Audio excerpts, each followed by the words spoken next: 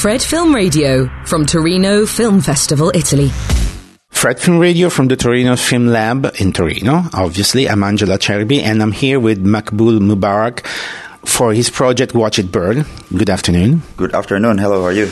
I'm very good. We meet again. We meet again because we talked in Venice, I think 2 years ago, right? No, it was last year. Last year. Yeah, well, 2 Venices ago. So 2 Venices ago. 2 Venices ago, for your film autobiography, which was that it passed through the Torino Film Lab, but it was a script lab. It was a feature lab. Right? It was a feature lab before. Yes. Well, this new one is you're participating for the Torino Film Lab script lab. Script lab program. That's correct.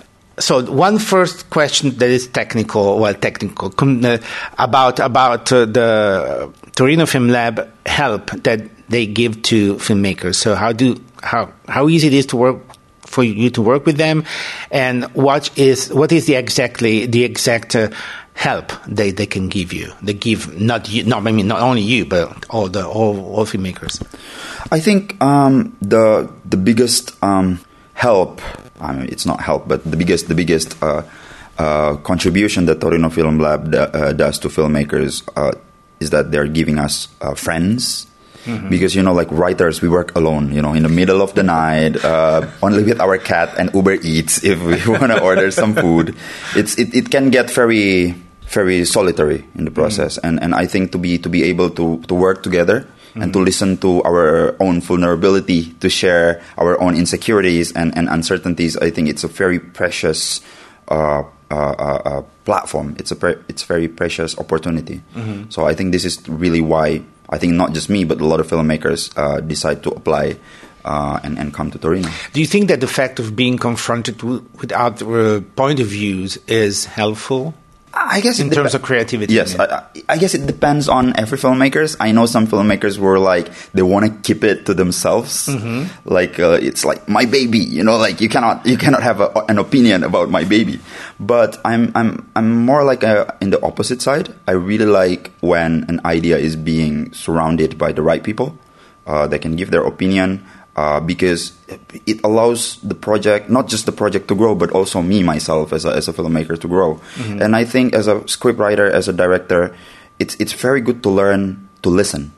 Because most of the time when we work, people want to listen to us. And we a lot of time we'll lose the chance to and our ability to listen because we're always commanding people to do this and to do that.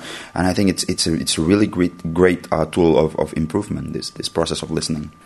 Listen, which is your major inspiration in your filmmaking, both creatively and where do you take your stories from? I take stories from a mood, usually atmosphere, a moment where I felt scared, a moment where I felt haunted, and I cannot forget it for months, years. I always go back to those moments many years ago that I still feel as strongly as I feel about it now.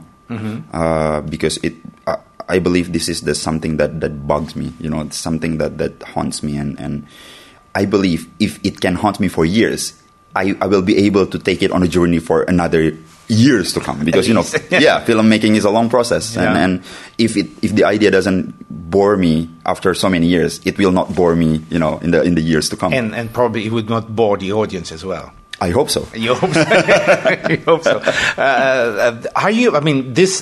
The project that you are presenting here is called Watch It Burn, and it's, for what I read from the synopsis, it looks a little bit darker than the autobiography in terms of let's say, if I may say, genre.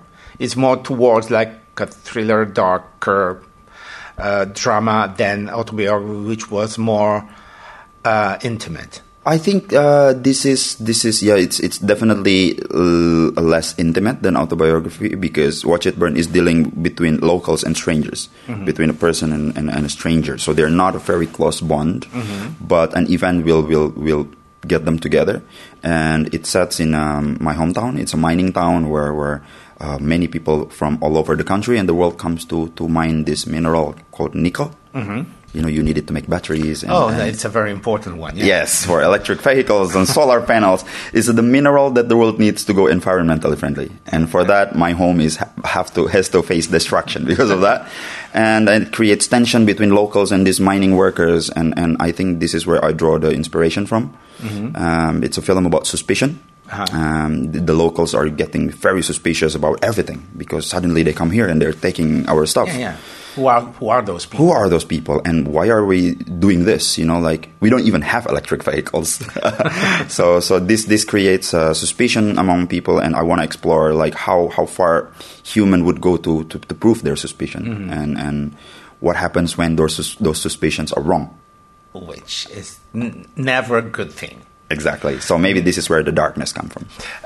Listen, are there any inspiration that you get from masters of the cinema? Which are your idols? I'm in love with directors who are good with atmospheres.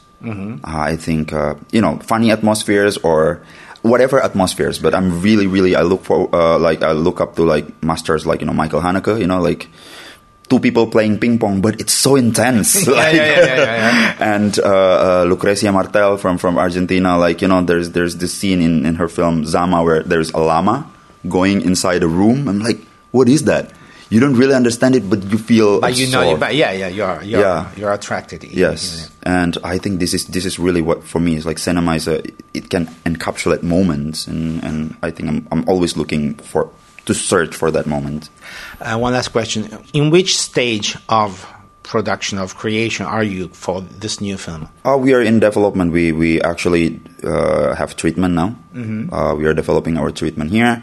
And we don't have script yet, but I think it's nice to take our time to really feel the treatment before we start on.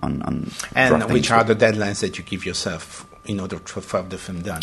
Well, Torino Film Lab, aside from France, they give us a lot of deadlines. So you have to be attentive. Yeah. After 7 months, I think now it's good for me to put the script aside first. And to observe some more and to forget it a little bit after an intense process, 7 months. I think it's good that I put it aside, I go and see more of the world and come back to it a couple of months later. Okay. Yeah.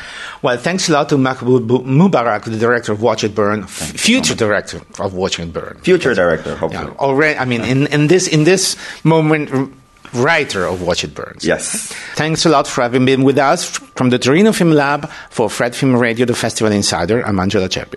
Fred, 24/7 on Fred FM and smartphone app.